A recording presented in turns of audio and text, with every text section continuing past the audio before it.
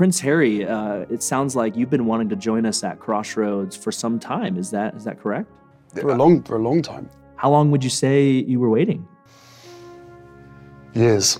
Many, many years. So you did eventually join us for worship. Would you be able to tell us about that first experience? Did you have emotions? Did you cry?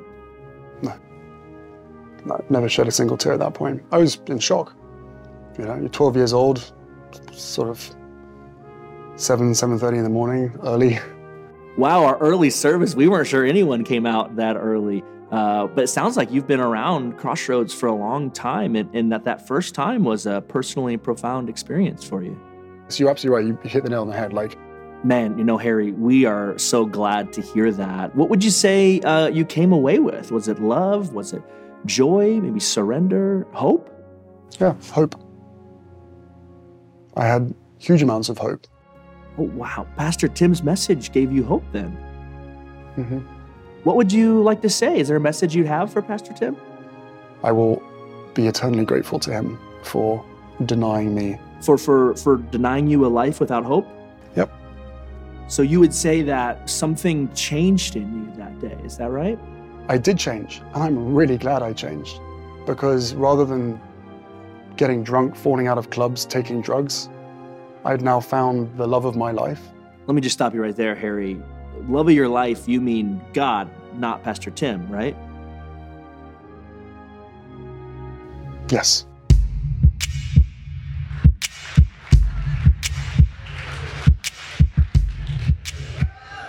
Well, good morning, Crossroads. Oh, man.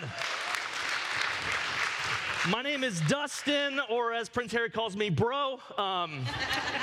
And he just told me to tell you he's so grateful that you sent him such a good-looking, well-spoken interviewer to sit down with him. So on behalf of him, thank you for sending him me. That's ridiculous. I can't believe I did that. Just to pull the curtain back, that was me in a room talking to a wall for about 3 hours. So thanks to the magic of internet, with the internet, you can make anything say anything. So it's been fun. Hey, my name is Dustin. I'm the Mishawaka campus pastor, and it is so great just to be here at our Goshen campus. And listen, we are one church in multiple locations, and it's so good just to realize we are a part of something bigger than ourselves. And so, first of all, we want to give some shout outs. Let's give it up for our Goshen campus. You guys, clap for yourselves. We love you. We're so glad that you are here with us today. But we also, what about our St. Pete campus, our family down in Florida? Let's give it up to them. St. Pete. I was there earlier this year. It's so good that you are with us. We love you. God's doing great things in Florida through you, and we're so glad that we're a part of it. And, of course, our friends down in Nashville. Give it up for our friends in Nashville.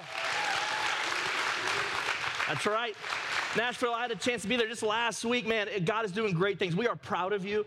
We are so glad that we get to be a small part of your journey and what God is doing right there in the heart of Nashville through you guys. Keep moving forward, Nashville. We love you guys. I saved the best for last. Give it up for our Mishawaka campus. That's right. My people. I love you. I was so glad that you guys are there with us at our Mishawaka campus. We're in the middle of a series called Royals, and what we're recognizing is this. As we talk to Prince Harry and everything, all because we want us to realize this, that we need to remember who we are. That when God looks at you and when God looks at me, he calls us his sons and his daughters. What an amazing idea. And because of our connection to God, that alone makes us royal. As I think about that title, though, I'm brought back to a time in elementary school as Dustin was just learning what it meant to get feedback on a paper I had turned in.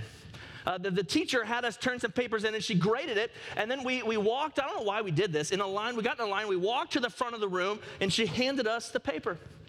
And so I walk in, I get my paper, and I notice something sparkly in the corner, the top right-hand corner. There's a sticker with the shooting star, and it says the words, "You're special."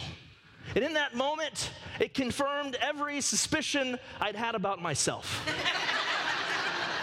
I was like, my mother was correct. I am, in fact, special. You know, the teacher's smiling. I send her a little wink, you know. You never know. So I get back to my desk and I look, and I happen to notice on the person next to me, he had a sticker in the top right corner. It said he was special. I thought maybe it's just us two. I look around, all the kids have stickers that say they're special. And the kid in the back, the smelly kid in the back, he had two, and one of them was a scratch and sniff. Right? I was like, what's happening here? I mean, I get it now why she would give him a scratch and sniff, but at the time I was just, where's my scratch and sniff? You know, the reality is in that moment I realized if all of us are special, then none of us are special.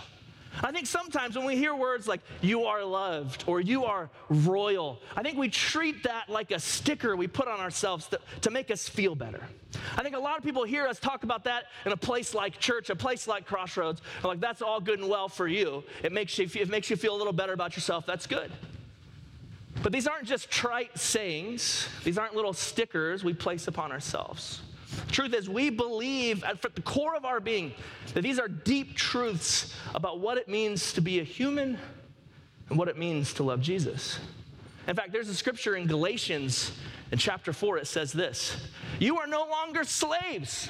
I mean, that's exciting. It says you're not slaves anymore. You're free. In fact, I call you sons and daughters. And not just that. He doesn't stop there. It would have been good news if he stopped there. Freedom, sons and daughters, that's fantastic. But he said, not just that, you are also heirs. Hey, there's some truth there, right? Heirs, what an amazing word. That means that we have an inheritance. Right? That means we get the house, the car, the clothes, the money, the inheritance. It's all ours. That's right. What God has belongs to us. But see, when you say the word heirs, it's not just about what you get. It's not just about what's passed along from generation to generation. Heir, that word has a connotation of not just possession, but also responsibility. There is something, there's a job to do. An heir will one day be the king or queen. So there's not just possession that we get, but also responsibility. And I think that word, that's a weighty word. I don't want responsibility. We try to get rid of responsibility. It's the weekend. What are you talking about, Dustin? But it's not just stuff we have to do. It's an invitation to someone we can be. It's an invitation to a life of purpose that God not just calls you sons and daughters, doesn't just call us loved, but also says, I have something profound for you to do. We're all heirs to what God is doing. You know, what we've been doing as we've tracked that idea is we're following in the Old Testament kings from the Old Testament, from the first nation of Israel. We're tracking what it meant for them to be heirs and to inherit the wealth, but also the responsibility of kings. And we started out with Saul, and see, Saul struggled. He was the guy all of us would have chosen, head and shoulders above everyone else. Saul was the man. But Saul struggled to remember who he was. Saul didn't believe God when he said he was cut out to be a king. And so instead of doing his job, instead of bearing his purpose and living into what God had called him to do, instead of all of that, Saul sent someone else to do his dirty work for him. Saul sent David. So Saul didn't remember who he was. And then we meet David, and David is a guy, one of the few people we can emulate in Scripture, right? He is the man. Saul is a man after God's own heart, or David is a man after God's own heart. He does so many great things throughout his time, and he understands. If you want to know someone who understands who he is, look at David. He knew it as he faced lions and bears as a kid, protecting his sheep. He knew it as he stood on a battlefield facing a giant with zero chance to win. He said, I don't care who he is. Do you know who my God is? Do you know who God calls me? David knew who he was. But then he lost focus just for a time, and he sent someone else to war for him. In a moment of idleness, in laziness, David is up on the roof looking for what could happen, and he falls into temptation, and he loses sight of who he is, and it ruins everything he stands for. And David's world crumbles around him, and he brings pain and suffering and death into people close to him. That's what happens when we forget who we are. David forgot who he was.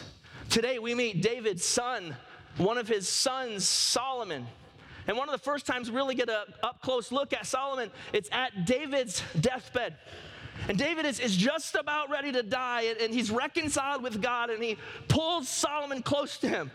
And we have evidence of it, or we have words of his last words, these words exchanged between dying father and an incoming king. And the words of a dying king, David pulls Solomon close, and he says, "Be a man." That's a good tattoo right there. You know, that's a good, what a good last words. He says, "Be a man." What does that mean? David looks at Solomon and says, "Be a man, do what God says." And I want to hear, at the very end of David's life, David's lived a long, successful life for the most part. And if he had to pick one, he had to distill words of wisdom down to one thing. And he looks at Solomon, his son, and he says, "Solomon, trust me. I've lived my life. Do it God's way." And with that, David passes, Solomon becomes king. And at the very beginning of Solomon's life, he's trying to live into the shadow of King David. He's trying to, what does it mean for me to be a king? And so there's an encounter that sets up the rest of his life. It's the origin story of how Solomon went from one of David's sons to King Solomon. We're going to live in that scripture today, and it starts out like this in 1 Kings 3, verse 3.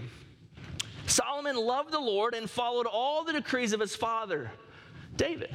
Except that Solomon too offered sacrifices and burned incense at the local places of worship. The most important of these places of worship was at Gibeon. So the king went there and sacrificed 1,000 burnt offerings. That night the Lord appeared to Solomon in a dream, and God said, "What do you want? Ask, and I'll give it to you." I mean, what an incredible encounter with God. God shows up, and it turns out it's like a scene from a Disney movie. All right, it's like Solomon rubbed the magic lamp, and God's like, "I'll give you any wishes. What do you want?" Now listen, if God pops up to me and says, "I've got a pretty good list." All right, let's see. I'll take a Ferrari. If somebody could show up every morning with some really nice hot coffee and just give it to me every morning, that'd be great. I'd like a pool in my backyard with a hot tub attached to it and a giant slide, you know. I'd like enough money to bring back dinosaurs. I know I've seen Jurassic Park, but I think I could handle it, right? You know, like I've got my list. We've all got lists of things we would do, and my guess is you have lists, but the truth is I don't think God was asking what Solomon's list of wishes was. I think there's a depth to what God is really saying to Solomon, and I think it echoes down through all of the generations to you and to me, and it's this question: Solomon, what do you want with your life? And I want to pause there for a second, because I think that's a question at face value. Sure, we can answer that. But why do we want the things that we want? I think God wants to ask you this question today. What is it that you want with your life? Is it stuff? Is it comfort? Is it easiness? What is it? What is it that you want with your life? A good family, better vacations, right? A better car? And if you have your list, why is it that you want the stuff that you want? Why is it that you want the life that you want? I think it's important for us at times to pause and ask ourselves this question. We have to answer, not just ask it, we have to answer the big why. Why are you here? Not at church. We're glad you're here. Stay here, please. Don't leave. But why are you here?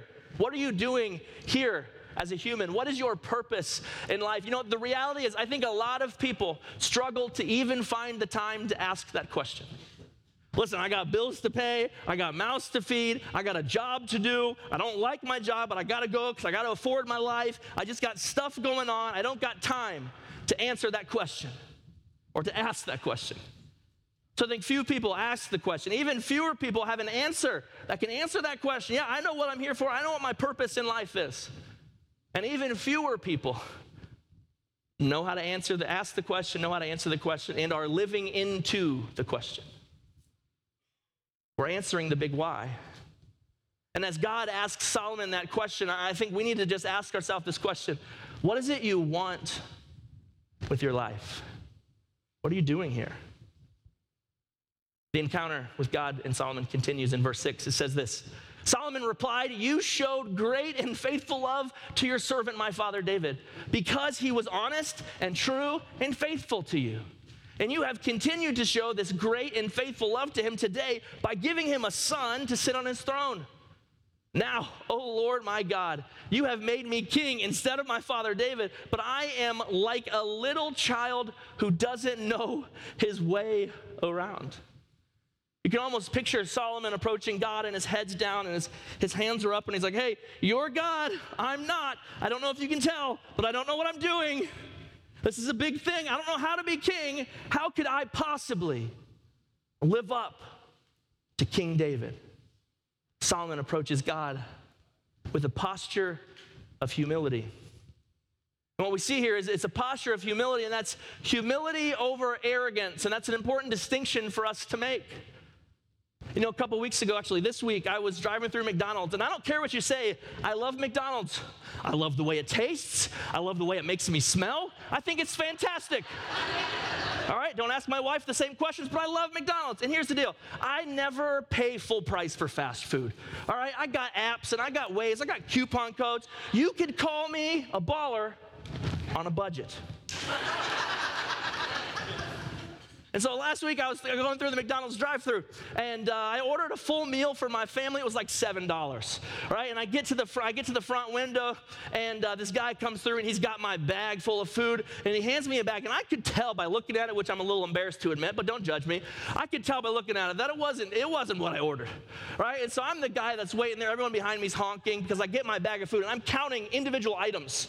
It's like if I paid for $7 worth of food, I got to get all of it, you know? And I get to the bottom of my bag, and I found it, much to my satisfaction, there was something missing.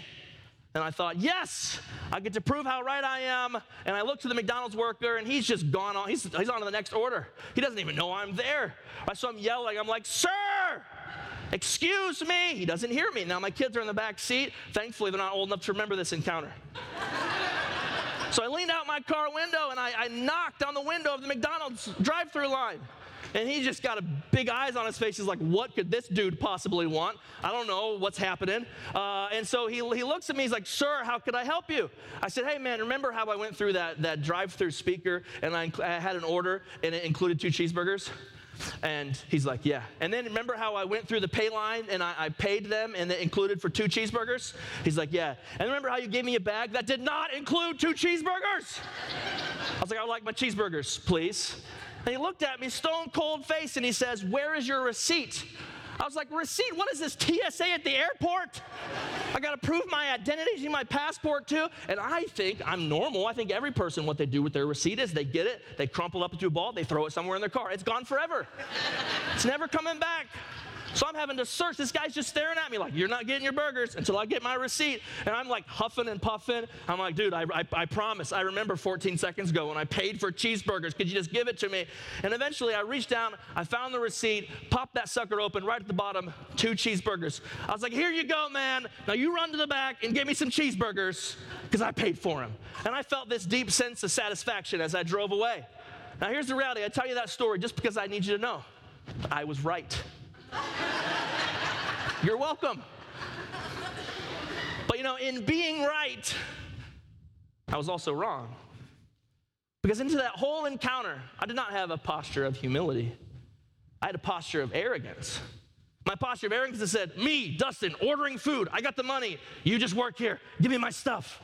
Dustin knows what he's talking about. You are a dummy. You don't know what you're talking about. Right? And I had this posture of arrogance. And so even though I was 100% correct, and I had suffered a slight version of what you could call injustice, I was still incredibly wrong as I encountered another human. And I bring up that story because I do wonder how many times as we approach people in our life that we can approach it from a posture of arrogance. And even though you're right, you're also wrong. And not only just with people, because I think a lot of times in our relationships, our marriages, our families, our kids, online, we approach things and arguments and conversations from a posture of arrogance. I know what I'm talking about. You're a little dummy who works at McDonald's. No offense if you work at McDonald's. It's a great place to work. I don't know why I keep saying that. Anyway, I had a posture of arrogance. And my question is this: how are you approaching God? Because even more important than our relationships with people, I think sometimes we look up to God and we're like, God, this isn't the life that I ordered. I feel like my life is 2 cheeseburgers short of complete, and it doesn't feel right. And here's the reality. You're probably right. You probably are suffering some form of injustice in your life, but you can be right and still be wrong. And if we're approaching God like, hey, God, I've got a plan for you. Why haven't you given me what I wanted? Why haven't you let me get into the school of my dreams? Why haven't you given me the relationship of my dreams? Why don't I feel happy, God? Why don't I feel successful? Why don't I feel this? Why don't I feel that? And we come to God with this list of stuff, and he cares about it. But I think sometimes if we approach God with a posture of arrogance instead of a posture of humility, we not only forget who we are, we forget who God is. And half the battle of understanding who we are is understanding who God is. God is the king of the universe. He speaks and galaxies are born. He cares about the intricate details of your life. But I think sometimes we have to ask ourselves and check ourselves, how are we approaching God? Posture of humility, posture of arrogance. Let's approach God with a posture of humility like Solomon. The encounter continues here in verse 8, and it says this, and here I am in the midst of your own chosen people, a nation so great and numerous they cannot be counted. Give me an understanding heart so that I can govern your people well and know the difference between right and wrong. For who by himself is able to govern this great people of yours? The Lord was pleased. I'm going to read that again. The Lord, God of the universe, was pleased that Solomon had asked for wisdom.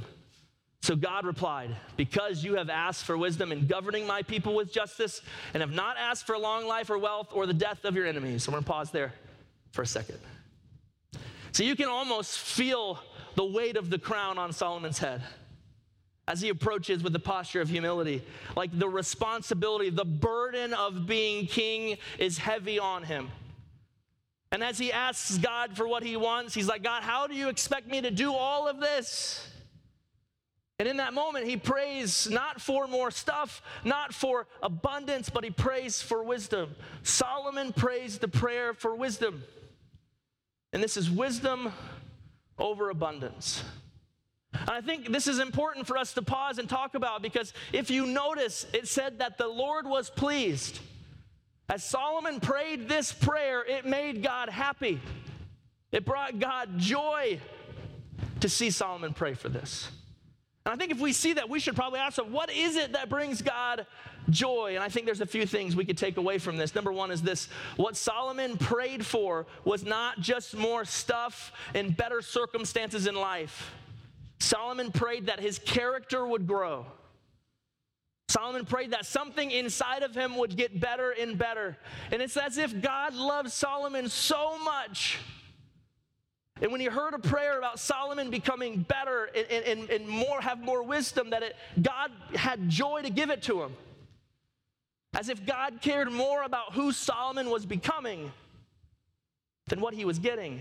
God cared more about who Solomon was becoming than how successful he was. God cared tremendously about Solomon. And not only that, Solomon's prayer, he asked not just for things for himself, but he understood that the crown he wore meant that his life was no longer just about him. His life was about all of these people, so many that can't be counted. And he knew that people were looking to him. They counted on him, and it was his responsibility to influence them. That was part of his why. That was part of what it meant to be king. I mean, when God heard that, he recognized it wasn't just all about him, it brought him joy. And finally, Solomon did not fall into the trap that so many fall into. The trap that thinks our life is about accumulating more and more stuff. That our life is about living in abundance and having more time and more resources and more stuff. And so God saw all of these three things in Solomon, and he said, that prayer brought me joy. And that brings me to this question: what is it that you're asking for? As you approach God, what are you praying for? Because here's what I think we need to know. Number one, God cares about you as a person. And he cares more about who you are becoming than about what your circumstances look like. And you might be going through a struggle right now. But God cares about what's in your heart. He cares about the kind of person you are. And he invites you to ask him to grow in spite of your circumstances. Also, God wants us to recognize that when we come to faith in Jesus, when we say yes to Jesus, our life is no longer just about us. That faith is never meant to just be about you and your eternal destiny. You're invited into something so much bigger than that. It's about the people around us, your friends, your coworkers. And finally, it's about not falling into the abundance trap. How many of us fall into the trap where we think our life is about getting more experiences, better marriages, more happiness, better vacations, better cars, better houses? How many of us try to fill the void in our soul with more stuff? And Solomon hears the words of his dad ring true in his ear. He says, listen, son, I've had it all, and none of it matters if you're not living God's way. Didn't fall into the abundance trap. And I wonder, as we approach God, what are we asking for? Are we asking for more stuff? Or are we asking about the people around us? Are our prayers selfish? Are we praying just about our comfort level and happiness? What is it you're asking for? The story keeps going here. In verse 12, it says this. God answers Solomon. He says, I will do what you have asked. I will give you a wise and discerning heart so that there will never have been anyone like you, nor will there ever be. Moreover, I will give you what you have not asked for, both wealth and honor, so that in your lifetime you will have no equal among kings. And if you walk in obedience to me and keep my decrees and commands, as David your father did, I will give you a long life. Right, God sees Solomon, and he wants to bless Solomon. Solomon, from this moment on, this is the beginning of what he would become the greatest king in the history of Israel. He would usher in the golden era of this country that people still, to this day, look back on with reverence. Solomon built the temple. He accumulated more wealth than ever thought possible. Kings would travel for miles and miles away with caravans of gold and silver just to lay it at Solomon's feet, just so that they could hear him give his wisdom. Solomon wrote poetry and songs and all this stuff. Everything that God said would happen became true in Solomon's life. And it all happened from this single prayer. And I want us to pause on that because we need to recognize the root cause of Solomon's success was not his achievement. It was not his ability to be a good king or a good leader. The root of Solomon's success was obedience.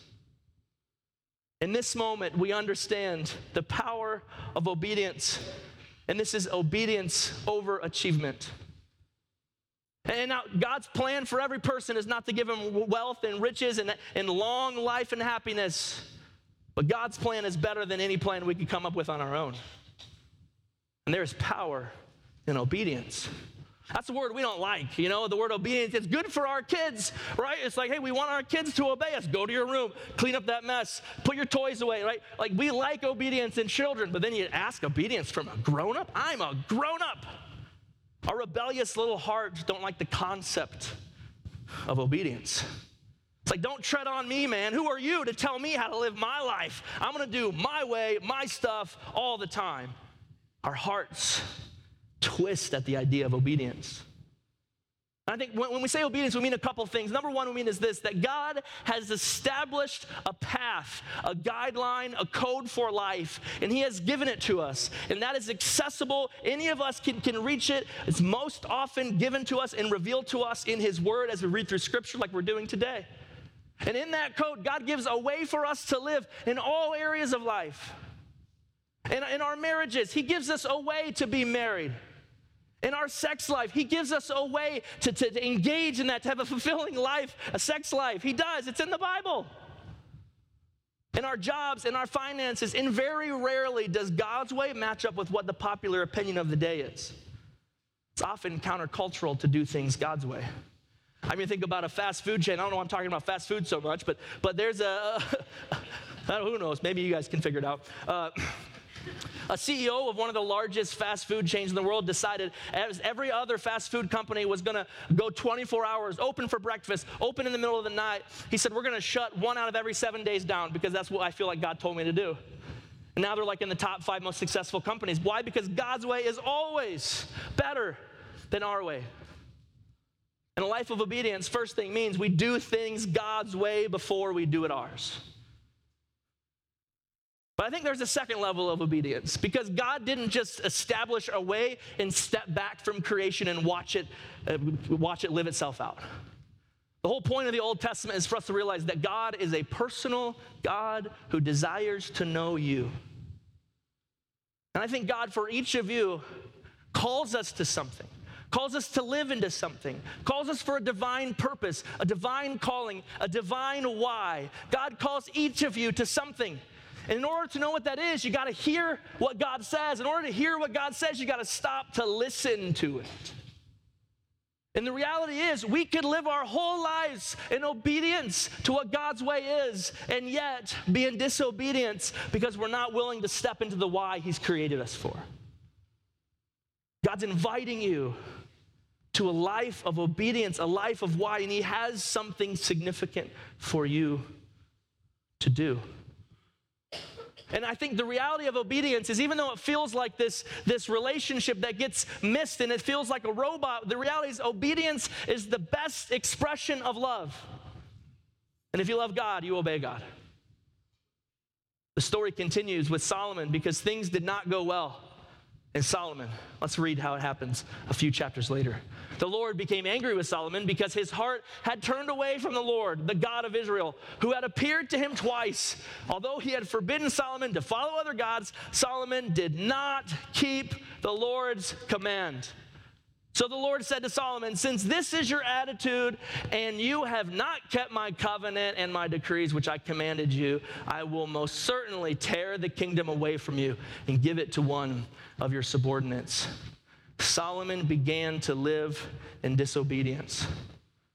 And guys, I'm convinced Solomon didn't wake up one day and said, you know what? Today's a good day to disobey God. I'm going to stop living the way I was living. This is dumb. This is boring. I'm going to go wild. That's not how it happens in Solomon's life. And it's not how it happens in our life. It starts with little small decisions. Like, I'm not going to go to the sacrifices today. I'm not going to read the scriptures today. I'm not going to do this today. And eventually, Solomon's inviting his wives to that's a whole other thing. I'm not going to listen to God's idea of marriage. He's inviting all these wives over, and they're bringing their gods in. And Solomon's like, I guess it's cool with me. The next thing you know, Solomon is walking the exact opposite way of who God had called him to be. And I want us to recognize this about Solomon because it's true about us. When Solomon lost his why, when we lose our why, he lost everything. When Solomon lost his why, he lost his everything. If we're not living a life of purpose that God called us to, we lose everything. The reality is this. Solomon, like David, wrote lots of poetry in the Bible.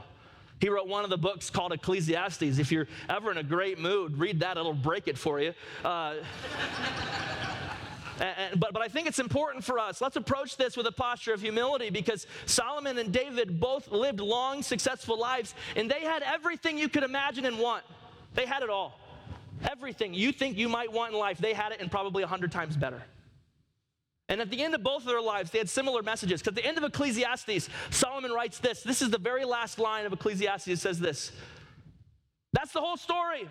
Here is now my final conclusion of my whole life's work: fear God and obey His commandments. For this is everyone's duty. This is everyone's purpose. God will judge us for everything we do, including every secret thing, whether good or bad. He said, this is the conclusion. Fear God.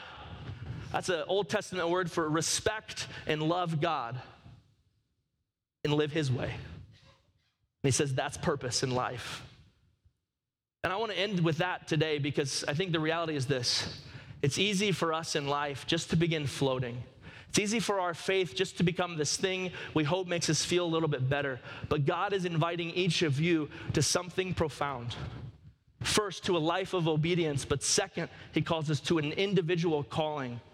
A life where you can have a profound difference in the world around you. My last question before we finish today is this. Are you living your why? Are you living into your purpose? Across all of our campuses today, we're going to have a chance just to dwell in this question. The question of, what is your why? And here's the reality. There's a lot of whys you could live for. There's a lot of really good whys. You could live for your family. That's a great why. You can live for friends. You can live for happiness. You can live for success. You can live for the money. You can live for the good time. You can live for the weekend. There's a lot of reasons to live, but there's only one reason compelling enough to die for. And I've got good news for you, friends. As it says in Galatians, God does not call you to a life of slavery, but to freedom. He calls you his sons and daughters, and not just that. He calls you his heirs. He calls you royal. And with that title comes all the inheritance, but it also comes with a purpose. You are created on purpose, for a purpose. Are you living into your why? Here's the reality. The best first step you could take is to say yes to Jesus. So every Sunday at Crossroads, we say this prayer because we're convinced that some people, and all of us, need to say yes to Jesus, but some of us need to say it for the first time. And as we say this, well, we're not just an empty prayer. It's not a sticker we put on ourselves to feel better. There is a deep truth that in this moment, you transition from being slave to free. In this moment, you transition from being slave to son and daughter. In this moment, if you say yes to Jesus, you now have the purpose of an heir of a royal. So church, say this prayer with me. Jesus, I need you. I believe you are the Savior of the world, that you gave your life to forgive my sins, and that God raised you from the grave so that I could have eternal life.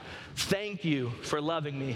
I am saying yes to you, Jesus. Come into my life. I will follow you. Amen. Amen.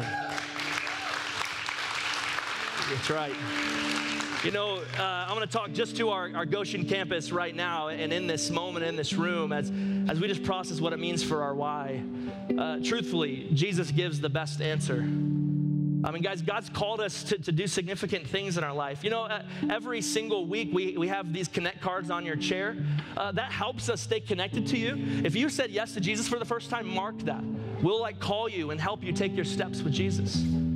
And maybe there's something in your spirit that says, hey, I've fallen away. Like Solomon, I've drifted away and I've gone the wrong direction and I've let it creep away from who I know I am. You can check that box that says, I'm recommitting my life to Jesus today. You know, the reality is this. You know, the average says that people come to church 1.4 times a month. Not you, the other person. You know, it's interesting. We get these cards back, and the single thing that's marked the most, and I love this. This is amazing. Keep marking it. The thing that's marked the most is this. I want to grow in my faith. Yeah, but there's a disconnect there. You know, like if we want to grow in your faith, we got to invest in our faith. And listen, there's a lot of places to do it, good places, but at Crossroads, I think it's a pretty great place to come and invest in your own faith, invest in what God is doing. So there's another line on that thing. If you're not doing this, I invite you to do it. Serve. I'm not asking because we need more help. This isn't my campus. What am I doing? Here's the reality, that when you step into service, you step closer to the heart of Jesus because he cares about other people. He's invited you to have a heart for other people, and it's not just a sticker we wear. Like, if you want to grow in your faith, serve. I promise you, you're going to see Jesus like you never had before. Because there's a lot of steps for us to take. I truly believe that, man, obedience is love. So if we say we love Jesus, let's take a step of obedience today. This song we're singing is called Available. And the cry of this song is this: here I am, God. I don't know what my why is, but I'm ready for it. How amazing would it be if today was your day? This is your moment to step into the life God called you, to ask the question, answer the question, and live the question. Jesus, we are so grateful for the life of Solomon, for it teaches us so much. And in this moment, we approach you with the posture of humility. God, we don't want to just come to you with arrogance and say, I've got it figured out. I don't need you. I can do it on my own. And maybe that's us today. God, we lay that at your feet because your way is better than our way. We've done it our way. We see where that gets us. So God, help us wherever we are in this moment, in this place. Help us to take a step of obedience towards you. A little step, a big step, a tiny inch of a step, whatever it is. Jesus, help us to take that step. Put it on the card. Make it a reality. Jesus, thank you. Here we are. We're available. In your name we pray. Amen.